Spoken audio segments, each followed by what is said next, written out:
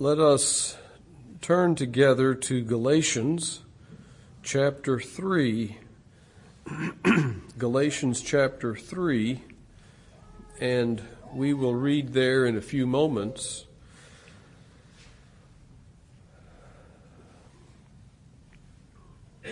I want to give a message that is a follow-up to something that we looked at last Lord's Day morning concerning the new covenant blessings in Christ. And we want to consider especially how the old covenant relates to the new.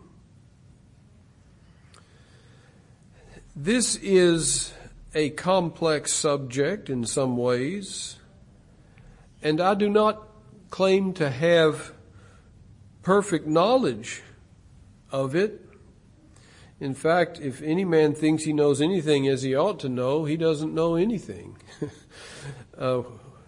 So we do want to be growing in our knowledge and understanding of God and His ways and His dealings with people over the course of human history as revealed in His Word. I hope to have better insight someday than I have presently, but I want to bring these thoughts at this time and hopefully challenge you and perhaps offer some insight. So on the one hand, it's a complex subject, but I think there's also such a thing as taking that which is complex and making it even more complex needlessly. And perhaps the subject is not as complex as we might think. To review just a few things from last Lord's Day morning that we gave in that message in way of kind of an extended introduction to the Jeremiah 31 passage. The Old Testament points forward to the New Testament. And the Old Testament has promises and prophecies and pictures of a coming Messiah, of His accomplishment of redemption and the inauguration of His kingdom. And not just the inauguration of His kingdom, but the growth and advancement of His kingdom and even the consummation of His kingdom. All of that is spoken of symbolically, prophetically in the Old Testament. And I remind you that testament and covenant are the same term. A covenant is a solemn, binding promise or agreement.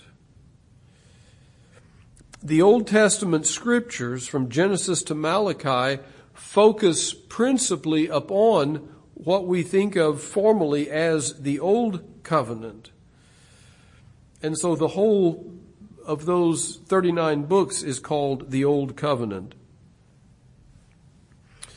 And of course, the New Testament, Matthew to Revelation, deals with the new covenant in Christ. The point that we want to underscore once again here that we mentioned last week is that the Old Testament must be interpreted by the New Testament. We do not interpret the Old Testament by itself. We do not look to the Old Testament to explain and interpret the Old Covenant. Rather, we look to the New Covenant. The New Testament is the final word. The New Testament has interpretive priority in that it explains the Old Testament. The New Testament has the advantage of looking back and giving definition and explanation to what came before. The New Testament gives us full clarification of what God was doing in previous times before Christ.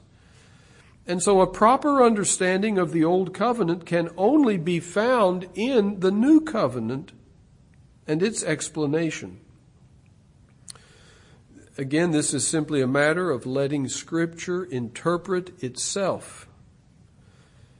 And as I said last week, failure here will lead to a variety of degrees of confusion and error. So the question before us is this: how does the New Testament explain the Old Testament? So obviously we're looking in passages in the New Testament where the Old Covenant is under consideration. And I don't think we'll be able to look at all the passages here today, but at least the principal ones. Now, in New Testament language, there are principally two covenants. That which is called old, that which is called new. However, some passages speak of covenants, plural, in existence before the new.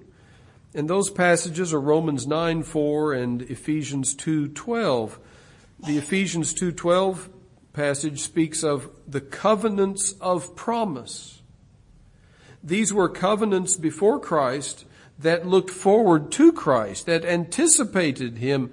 That would include certainly the Davidic covenant, and we might even find room there for the Noahic covenant, and of course the Abrahamic as well.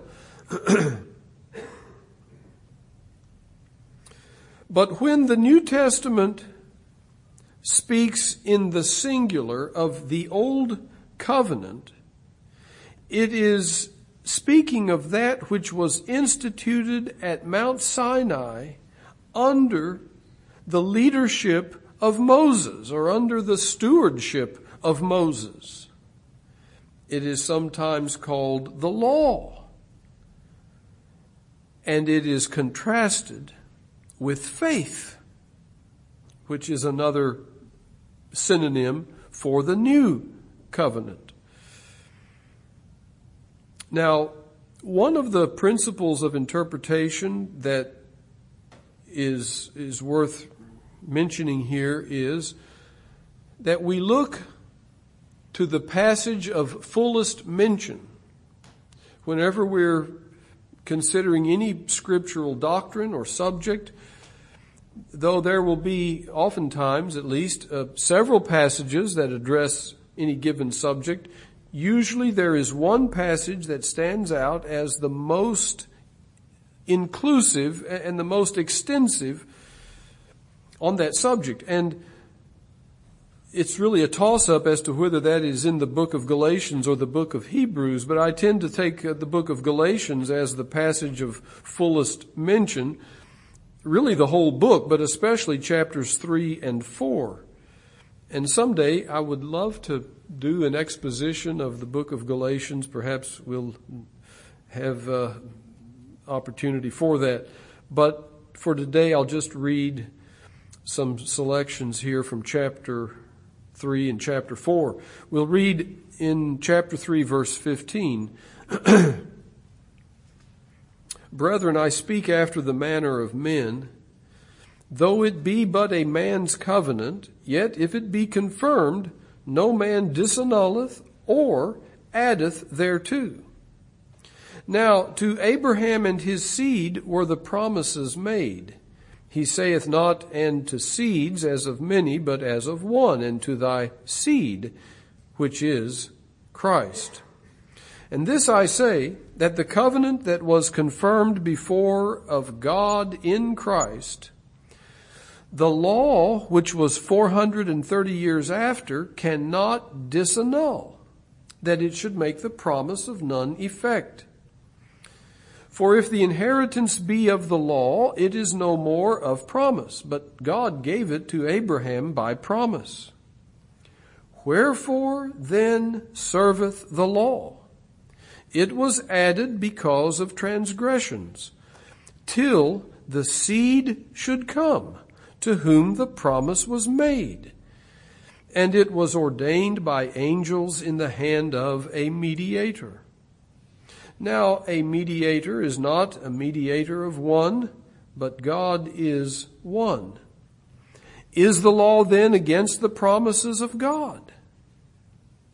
God forbid. For if there had been a law given which could have given life, verily righteousness should have been by the law. But the Scripture hath concluded all under sin, that the promise by faith of Jesus Christ might be given to them that believe. But before faith came, we were kept under the law, shut up unto the faith which should afterwards be revealed. Wherefore, the law was our schoolmaster to bring us unto Christ, that we might be justified by faith. But after that faith is come, we are no longer under a schoolmaster. For ye are all the children of God by faith in Christ Jesus. For as many of you as have been baptized into Christ have put on Christ.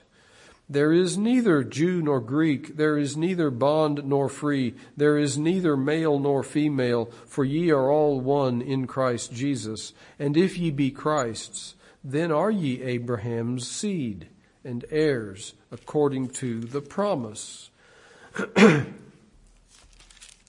Let's read on into chapter 4, and I think we'll, for the sake of time, just pick up reading at verse 21.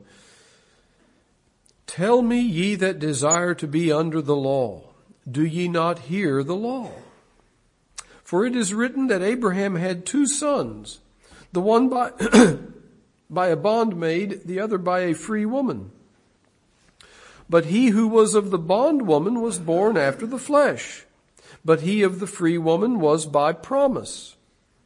Which things are an allegory, for these are the two covenants.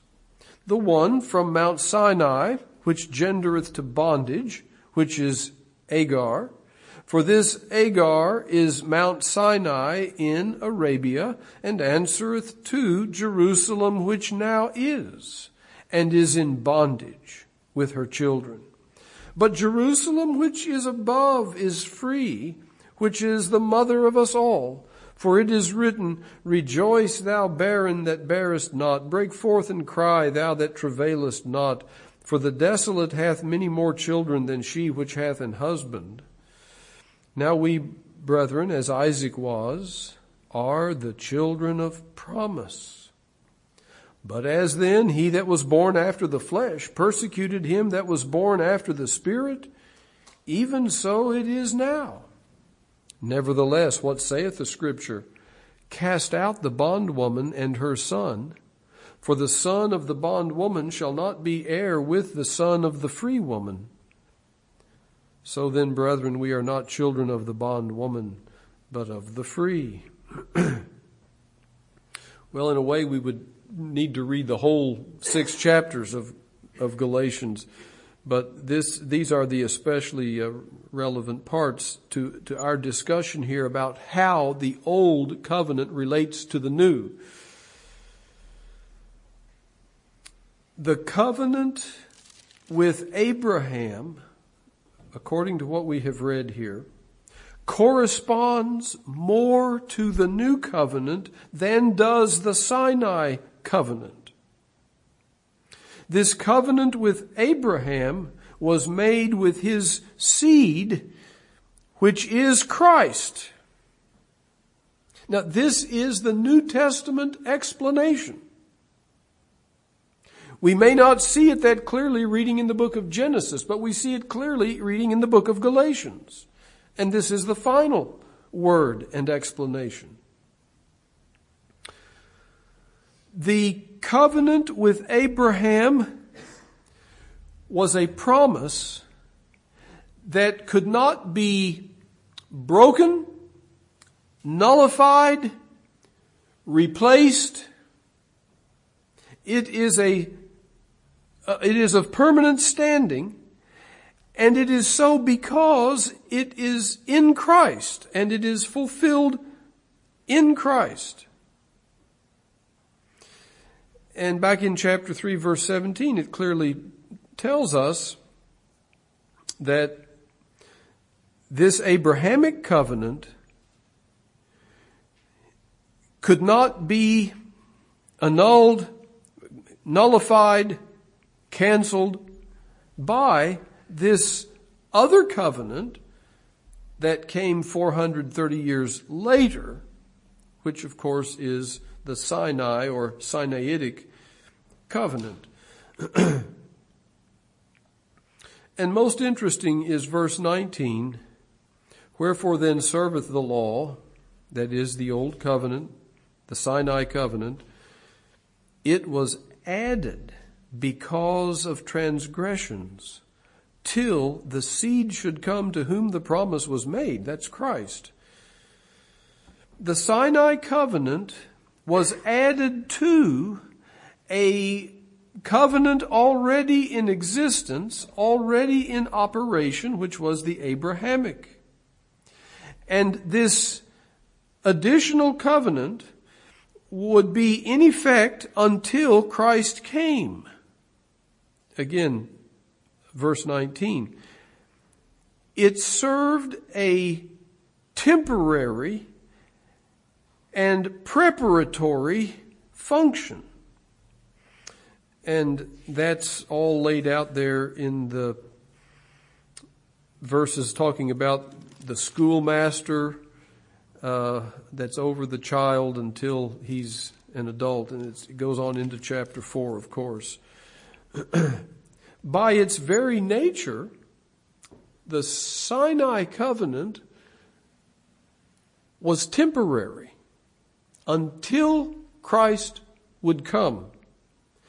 It did not override, it did not nullify the previously existing covenant with Abraham. And so what we have from the time of Moses onward through the Old Testament time is two covenants operating simultaneously,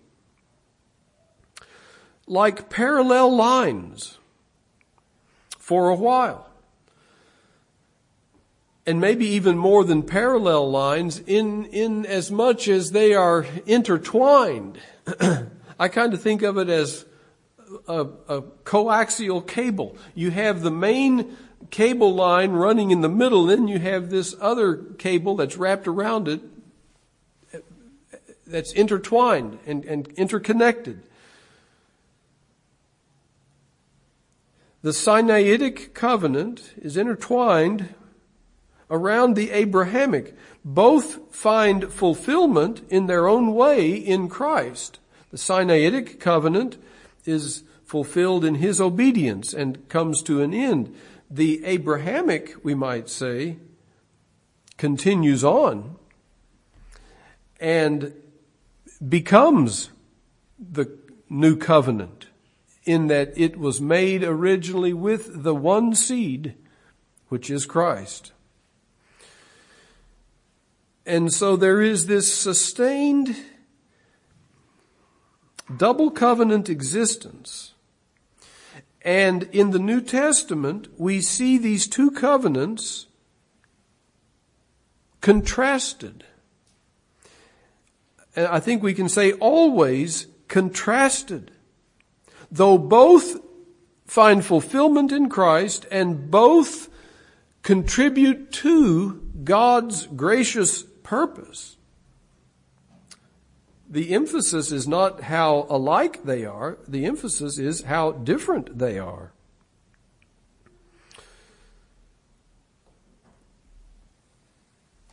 And according to what we read here and elsewhere, I think we have to say this: the essential nature of the Sinaitic covenant is works. The essential nature of the Sinaitic covenant is works, whereas the essential nature of the Abrahamic covenant is grace.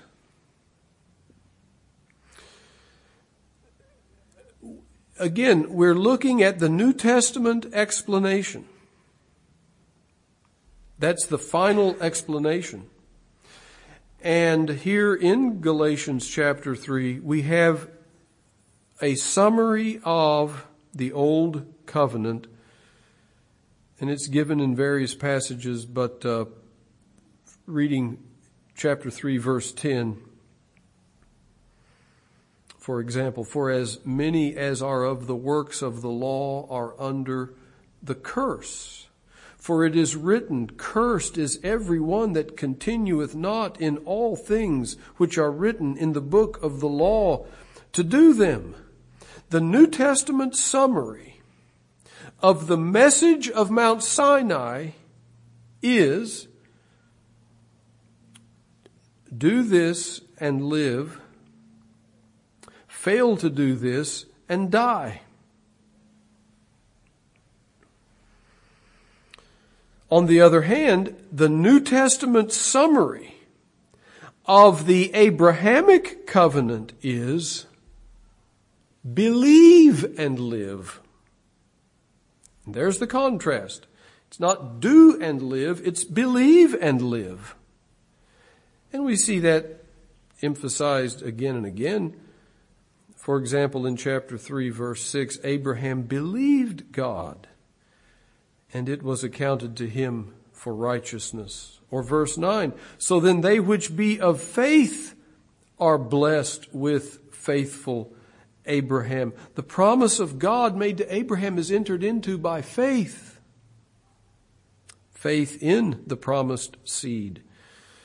Verse 11, that no man is justified by the law in the sight of God, it is evident, for the just shall live by faith. That's the formula. Believe and live. And again, in the light of the New Testament, we see so very clearly that Christ has done the doing. Christ has fulfilled to the letter the requirements of the old covenant, and he alone only ever did or could. He has done the doing, and we trust in him and what he has done. Again, just picking up in chapter 3, verse 12, the law is not of faith. There's the contrast. But the man that doeth them shall live in them. This is the way the New Testament explains what happened at Mount Sinai as a covenant. Christ hath redeemed us from the curse of the law, being made a curse for us. For it is written, cursed is every one that hangeth on a tree, that the blessing of Abraham might come on the Gentiles through Jesus Christ. It's interesting to me that we don't read in verse 14 that the blessing of Moses might come on the Gentiles and so on. It's always looking back to that gracious promise in Christ made to Abraham. Now, I believe this helps us to answer this question. Was works righteousness a misunderstanding of the old covenant, or was that what Sinai was intended to teach? Was works righteousness a misunderstanding on the part of the Jews, or was that what they were supposed to learn at Mount Sinai?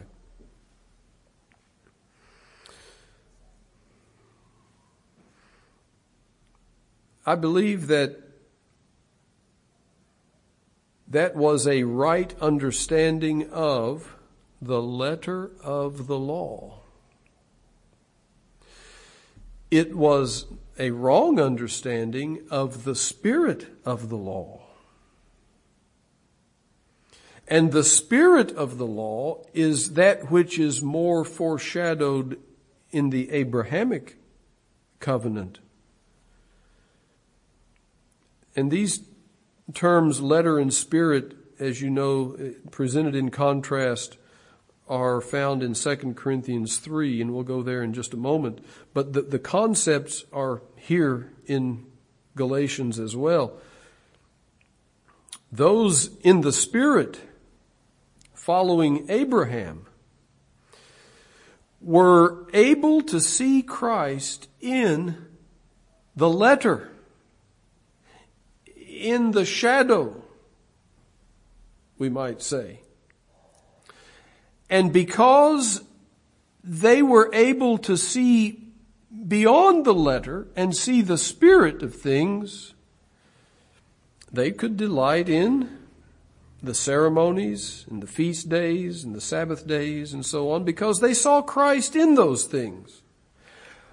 But those who saw only the letter without the spirit, that is, they saw Moses only, without Abraham and without the faith of Abraham, and they saw nothing of Christ in those ceremonies, they were bogged down in works righteousness, legalism, that developed into Pharisaism. These are the ones that were the nominal people in the nation of Israel. They're called the wicked and the evildoers in the Psalms. They failed to see through Sinai to what was in existence previous to Sinai.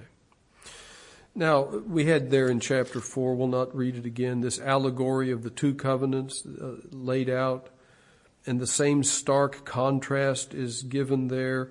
Ishmael versus Isaac, Sinai versus, what is fulfilled in Christ. Ishmael corresponds to the Sinaitic covenant, which leads only to bondage. Isaac corresponds to the new covenant in Christ, which brings us to freedom and liberty. Those are the very terms used here in chapters 4 and 5. We're to cast out the bondwoman and her son. That is, we're to reject the old covenant now that the new covenant has come into existence. And the whole point of Galatians amounts to this: failure to reject the old covenant as a covenant is a rejection of the gospel. It's a rejection of the new covenant. Well, let me just give a couple of other passages. We'll look at 2 Corinthians chapter 3. There's some extended treatment here, not as much as in Galatians, but 2 Corinthians 3, Paul speaks in verse 6 of being made able ministers of the new covenant or the New Testament. Not of the letter, he says, but of the Spirit. This is 2 Corinthians 3:6. For the letter killeth, but the Spirit giveth life. But if the ministration of death, written and engraven in stones, was glorious, so that the children of Israel could not steadfastly behold the face of Moses for the glory of his countenance, which glory was to be done away, how shall not the ministration of the Spirit be rather glorious? For if the ministration of condemnation be glory, much more doth the ministration of righteousness exceed in glory. For even that which was made glorious had no glory in this respect, by reason of the glory that excelleth. For if that which is done away was glorious, much more that which remaineth is glorious. That's the Abrahamic covenant that continued on and finds continuation in the seed, Christ. Seeing then that we have such hope, we use great plainness of speech, and not as Moses, which put a veil over his face, that the children of Israel could not steadfastly look to the end of that which is abolished. But their minds were blinded, for until this day remaineth the same veil untaken away in the reading of the old covenant, which veil is done away in Christ. But even unto this day, when Moses is read, the veil is upon their heart. Nevertheless, when it shall turn to the Lord, the veil shall be taken away. Now the Lord is that Spirit, and where the Spirit of the Lord is, there is liberty. But we all with open face, beholding as in a glass the glory of the Lord, are changed into the same image from glory to glory, even as by the Spirit of the Lord. And I'll just have to be brief here, but he speaks of what was engraved on stone tablets as an administration of death, an administration of condemnation. But what Christ has accomplished is an administration of the Spirit and of life. Again, there's a sustained contrast here. The Sinaitic covenant had no glory compared to the new covenant in Christ. The old covenant was like a veil that kept men from seeing the glory of God. But once men see the grace of God, the glory of His grace, the veil is removed. Well, I hasten on here to the book of Hebrews, and we read from this last Lord's Day also, because this is where the Jeremiah 31 passage is quoted. Hebrews 8. And we'll just pick up at verse 6. But now hath he obtained a more excellent ministry, by how much also is he the mediator of a better covenant, which was established upon better promises. For if that first covenant had been faultless, then should no place have been sought for the second. For finding fault with them, he saith, and here's the Jeremiah quotation, Behold, the days come, saith the Lord, when I will make a new covenant with the house of Israel and with the house of Judah, not according to the covenant that I made with their fathers in the day when I took them by the hand to lead them out of the land of Egypt, because they continued not in my covenant, and I regarded them not, saith the Lord. For this is the covenant that I will make with the house of Israel after those days, saith the Lord. I will put my laws into their mind and write them in their hearts, and I will be to them a God, and they shall be to me a people. And they shall not teach every man his neighbor and every man his brother, saying, Know the Lord, for all shall know me, from the least to the greatest. For I will be merciful to their unrighteousness, and their sins and their iniquities will I remember no more. In that he saith, A new covenant he hath made the first old. Now that which decayeth and waxeth old is ready to vanish away. Well, there's a chapter division there, and I suppose we'll leave the reading there. Hebrews teaches us that Christ mediates a better covenant than Moses did. It has better promises. It has the promises of Jeremiah 31. It's an unbreakable covenant because it's fulfilled in Christ. It's a covenant that has better promises because it reaches the heart of everyone in the covenant community.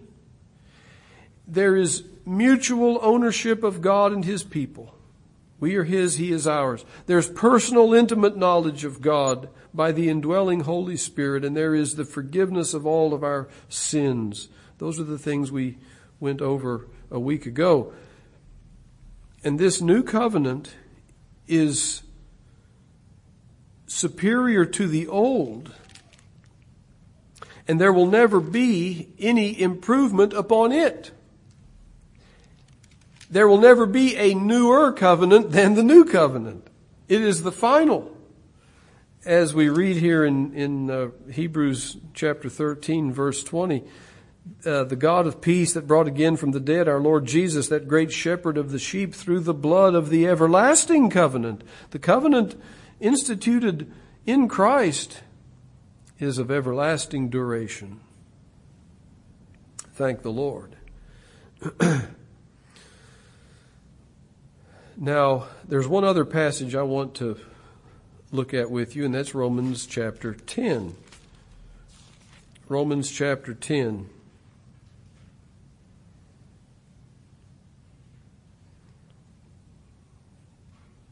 Let's read verses 1 through 9. Brethren, my heart's desire and prayer to God for Israel is that they might be saved. For I bear them record that they have a zeal of God, but not according to knowledge. For they, being ignorant of God's righteousness and going about to establish their own righteousness, have not submitted themselves unto the righteousness of God. For Christ is the end of the law for righteousness to every one that believeth. For Moses describeth the righteousness which is of the law, that the man which doeth those things shall live by them. But the righteousness which is of faith speaketh on this wise, say not in thine heart, who shall ascend into heaven, that is, to bring Christ down from above, or who shall descend into the deep, that is, to bring up Christ again from the dead. But what saith it? The word is nigh thee, even in thy mouth and in thy heart. That is the word of faith which we preach. That if thou shalt confess with thy mouth the Lord Jesus, and shalt believe in thine heart that God hath raised him from the dead, thou shalt be saved. We again have this contrast here between faith, believing, on the one hand, as stated in verse 4, and works or our doing as spoken of in verse 5. This is Paul's consistent teaching on this by inspiration.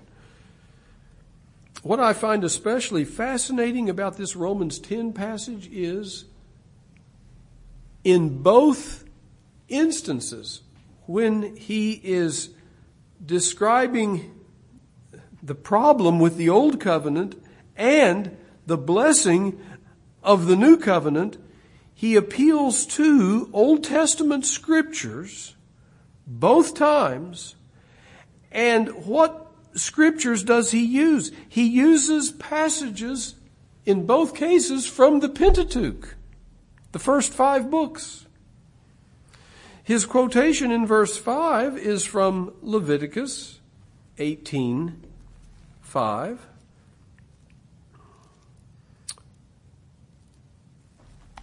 And it reads, Ye shall therefore keep my statutes and my judgments, which if a man do, he shall live in them.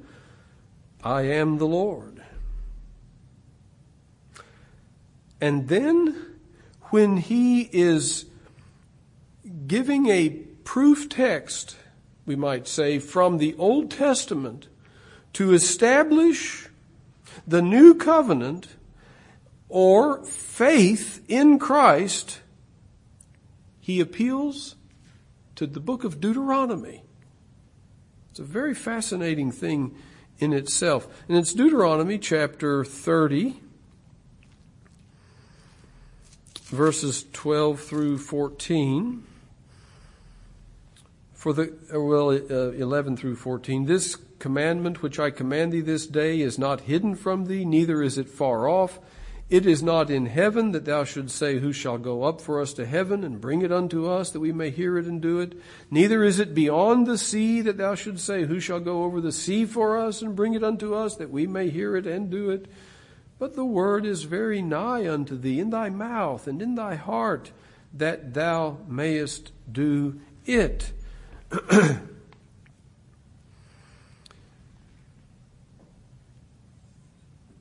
The way that the New Testament explains Deuteronomy 30 is that right here in this passage, there are shadows of the gospel, the new covenant, Christ.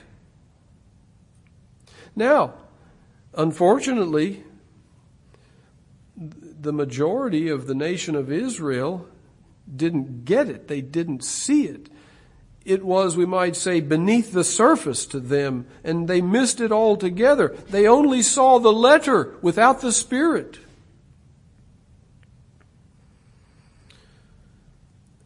But as you read the book of Deuteronomy, it surely stands out that this second giving of the law, this repetition of it to a new generation, reads in a way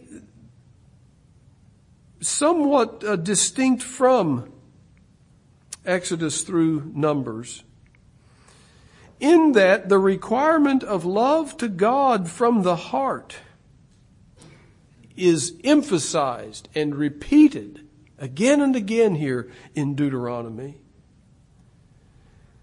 And I think we can go even farther than that and say, according to the opening words of chapter 29, there is something of a distinct covenant established here with this generation on this particular day. That's the plain reading of Deuteronomy 29:1. These are the words of the covenant which the Lord commanded Moses to make with the children of Israel, not at Mount Sinai, but in the land of Moab, beside the covenant which he made with them in Horeb or Sinai. And it is to this particular portion of Deuteronomy that Paul appeals in Romans 10 when he is proving this particular point about faith. Yes, he could have gone to Jeremiah 31 or somewhere, but he goes here to Deuteronomy 30. And so he would reference this passage because it so much mirrors the New Testament or New Covenant in Christ, with the emphasis upon the heart and the spirit. This, beloved, is a vivid example of the New Testament explaining the Old. And I hope that what we've looked at here today in the time we have had challenges us to understand the old in the light of the new. Yes, there are other passages that we could look at, Acts 15 and Matthew 5 and so on, but we've seen four principal passages here. Let me just say a few things in conclusion here, and I can't enlarge on these, but I believe it is safe to say that the Sinai covenant is never spoken of positively in the New Testament as a covenant. The nearest we come to it is 2 Corinthians 3 there, where Paul says this administration of death was glorious, but nothing compared to the glory of the new covenant. Now, of course, the law of God is spoken of positively in the New Testament, but when law is spoken of positively, it's not law as a covenant. On the other hand, the Abrahamic covenant, I believe, is always spoken of positively in the New Testament. And you see that in Acts 3, Romans 4, Galatians 3, and so on. That's a whole study in itself. We see the continuity of God's purpose in the diversity of the covenants. Continuity of purpose in diversity of covenants. And there's so many tentacles that reach out into other subjects. We'll just try to rein it in here and end on this note. Why is this important? Why do we need this study? Well, first and foremost, we need this perspective so that we might appreciate and rejoice in Christ, our Savior, more and more continually. And appreciate what He has done. Some old writers look there at all of the commandments of the old covenant, 613 or 14, and they say, this is Christ's job description. He fulfilled every jot and tittle of it as our substitute in our place. And He kept the covenant of Sinai perfectly, flawlessly, on our behalf. So let us rejoice in the Lord as we understand these things, and in as much as we understand these things. Furthermore, in a practical way, our identity as a New Testament church and not an Old Testament church depends on the right interpretation of these very issues here. And while we thank God for the Old Testament scriptures and preach from them and should preach from them, we should do so from the vantage point of the New Testament and the explanation that the New Testament gives of it. And so I'll just close by saying, let's rejoice to be in Christ and a party to the covenant in Christ, which was foreshadowed by the Abrahamic covenant, especially in the old or in times before Christ. And let's pray that the Lord would give us further understanding and insight so that we might appreciate more our blessed Savior and all that He's done for us. Well, as I said, I don't think this is the final chapter by any means, but I hope it's a helpful contribution.